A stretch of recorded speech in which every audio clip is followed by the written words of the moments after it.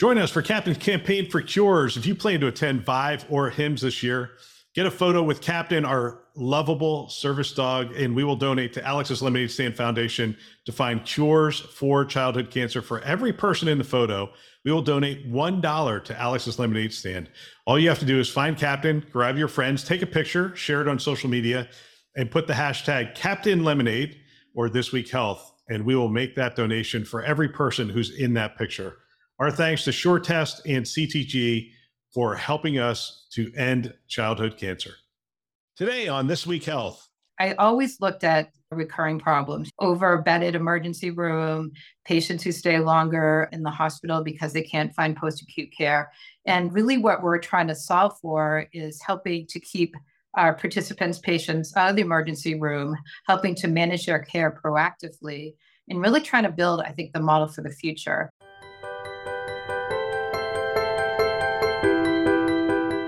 Welcome to Town Hall, a show hosted by leaders on the front lines with interviews of people making things happen in healthcare with technology.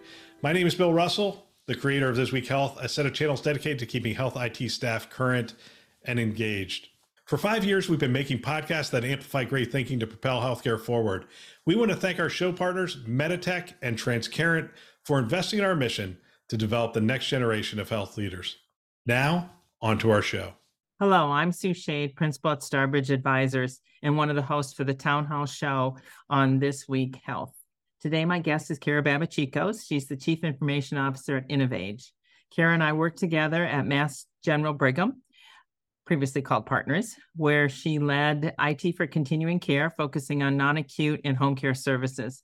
With Cara's history focused on non-acute care and all the growth that we're seeing in home care and hospital-at-home initiatives, I'm really looking forward to talking with Cara and learning more about her current work at InnovAge. Welcome, Cara. So nice to be here. Good to see you. Why don't we start by having you introduce yourself, tell us a bit about InnovAge for those who don't know, and share a bit about your current work there.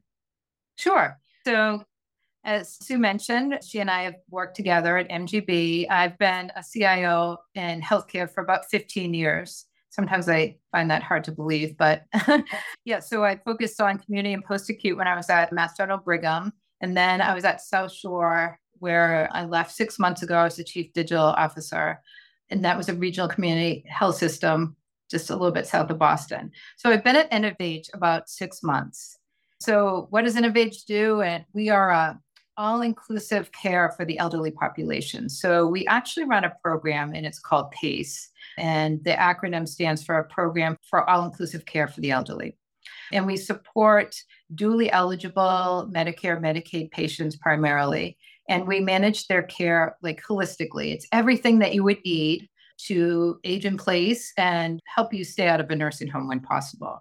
We're based in Denver, and we're building ourselves up nationally with a presence. Today, we're in California, Colorado, Virginia, Pennsylvania, and New Mexico. And we are really starting to take off and look at some new areas and locations. So what's also unique about us is we're both a payer and a provider of care. So in the model, it's a value-based model where we actually also manage care and do consults where people that we are seeing as our participants, we refer to our population as participants. We help kind of resource all the care that's needed. And that can include the direct care. It can include transportation. So what strikes me funny about the transportation is, so if you and I go back to the time we were at Mass General Brigham Partners, these big buses all over town that would say Partners, and you'll see buses and the communities we're in with the InnovAge logo, which is really cool. And then we also provide all of the social determinants of health, as well as meals and various activities. To be eligible, you have to be 55 years or older and need a facility level of care. But you need to be able to either live safely at home or in the community with some type of support. The last thing I would say is that we are a publicly traded company. So it's a whole new experience and a great opportunity. But that's a little bit about us. Great. Thank you. So we're all seeing this shift in terms of home care, less acute care, more home care, hospital at home programs. I understand InnovAge focuses on supporting the PACE program, so it's for elderly, but where do you see InnovAge fitting into this overall shift from acute care? Right. So having been in the acute care world for so long, I always looked at recurring problems, the emergency, over-bedded emergency room, patients who stay longer in the hospital because they can't find post-acute care. And really what we're trying to solve for is helping to keep our participants, patients out of the emergency room, helping to manage their care proactively, and really trying to build, I think, the model for the future. If I kind of look at what I want when I get older, and I want to have a program where there's great care navigation, someone kind of always looking out for me, really care coordination and kind of putting all the pieces together is, I think, something that we do that's fairly unique. Plus, we are building a lot of the tools in our environment to actually really expand and use like top-notch tools to document care and to look for alternative care models, et cetera. We are actually the first instance of Epic PACE. So we put in the first PACE ever model with Epic, which is another cool thing. And so I've been spending a lot of time implementing, or my team has been spending a lot of time implementing Epic across all of our sites. But really, it's kind of the model that I hope for. It's kind of where I was hoping healthcare would be. And now I'm glad that I'm part of that transformation or transition that hopefully will then scale to be even broader and reach all participants and the population as time goes on. That's great. So I see the smile on your face when you talk about being there and in this new area. I'll just tell you, my oldest daughter, I have two daughters, and one of them is a nurse practitioner who has worked in the MGB system for, now close to 20 years, I think. And she just made a move to be the director for the advanced practice providers in the hospital home program. And when I heard that this was an option she was considering, I'm like, Katie, it's the future. Go for it. And it is. It's busy. It's a lot of change, a lot of challenges, but yeah, it is the future. I think she has that passion too when I talked to her about it. You referenced care coordination and how important that is, which, boy, when I talk to elders in my family and friends, that's really what it's about. And I always talk about it'd be great if you have a clinician in the family who can kind of help you navigate, but not everybody does. You mentioned Epic, that you're the first for that program. Talk to us about some of the unique IT challenges that you're dealing with at Innovate. So some of the really unique components, I think, are the fact that we also are in charge of logistics. So not only are we caring for our participants and providing them with all the care components that they need, we also are in charge of bringing the participants to their appointment, getting them ready in the morning. So it sounds like it might not be a big deal, but when you start to look at how complex some of the conditions are and all the variables that go into the coordination, you have to be aware of if they need oxygen, wheelchairs, if you actually have to go in the home and get them ready. All those things make even a scheduling system super complicated, right? Because you have to be able to put it all together and then understand like when you'll pick up the actual participant, how long they'll need beforehand. And then if you're actually taking them on one of your buses, you have to be aware that you can't keep other participants for too long. And then you have to also make sure that they're getting dropped off at their destination. But even the pieces and parts that go into just validating the visit, making sure that the participant knows that you're coming, how you confirm with them, the tools that we all might use pretty easily, like is there any burden with the technology? And as people age, some people are super fluid in technology, other people are challenged. Not everyone has a cell phone or an easy way to reach them, and then trying to keep up on their demographics and their locations and making sure that you really know where everyone is. So I would say that adds to a big level of complexity. What's also unique is that PACEs in the various states that I described, but it's different. There are general core things that are consistent, but you also have to make sure that you're managing to the states that you're in and providing the right care and the right delivery of care. So that's also a little bit different. And then just, again, the logistics of knowing how far it is to pick up people and bring them into the center and really making sure that you're thinking of their personal interests and activities and all those pieces. So it's really patient participant centric. And you hear about this a lot. We all talk about wanting to be patient centered, but this is really just a whole new way of thinking about it. We'll get back to our show in just a minute. Our rural healthcare systems face unique challenges in America. Join us for our upcoming free webinar, Rural Healthcare Challenges and Opportunities, on August 3rd at 1 o'clock Eastern Time. We'll unpack these challenges and look for opportunities for smaller health systems to take the lead in the delivery of care to this underserved population. Join us as we look to unlock the potential of technology to make a difference in the lives of thousands in rural communities. Remember, August 3rd, 1 p.m. Eastern Time and 10 a.m. Pacific Time. You can register over on thisweekhealth.com. Now, back to our show. Great. So how did your experience in the acute care setting, past 6 years, and experience with community hospitals and non-acute prepare you for the work that you're doing there? And I hear some common challenges, but certainly some unique challenges. Yeah, I would say there's a lot of similar things, right? So cyber, we have the same components with cyber that I was working on in my last organization, the same components we have to think about with high trust and all those different regulations and ways that we protect. We're very mobile. We have a mobile population. We have mobile caregivers, so we have to be fully aware of that. And I'm very thankful that I have a lot of experience in that space. Having implemented Epic in different settings and having a team aware of all that, I think that has definitely boded well, as well as really a keen eye to integration, the importance of not separate siloed systems, but really the value add by bringing it all together. And I'm a big advocate of a mantra, people, process, technology. A lot of CIOs always say that, but that is really core to my belief.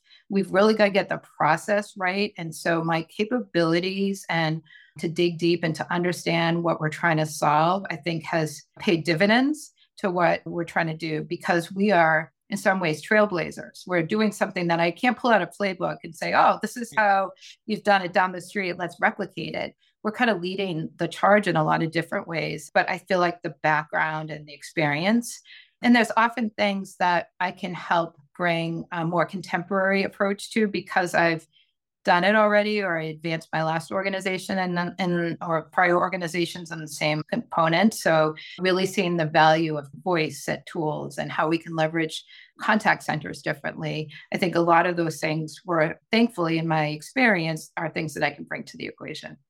Great. So when you think about what you're able to apply, and you think about colleagues who might have always worked in the acute side and might be thinking about making a change to the non-acute side, what advice would you have for them if they're considering something like that? I think that to be confident of your capabilities and to look at your past experience, because a lot of it will be very valuable. And we bring a lot with our experience. We bring a lot of, I think, confidence in what can be done and how to build teams. So kind of go back to the core of what are your strengths. I would also say, really choose something you're passionate about. And this was a great fit for me because this is something that friends, family, everyone who heard where I was going or what I was thinking about, they're like, you've been talking about this for decades. Like, it's finally what you want to do. So find something that you really feel is like where you want to be and how you can make a difference, because then your passion will kind of also energize the new job and the role. And I think just be open to have conversations. You never know where they could go, right? So if someone calls you to talk about something, just listen, take the call, because it could result in something, an opportunity like this.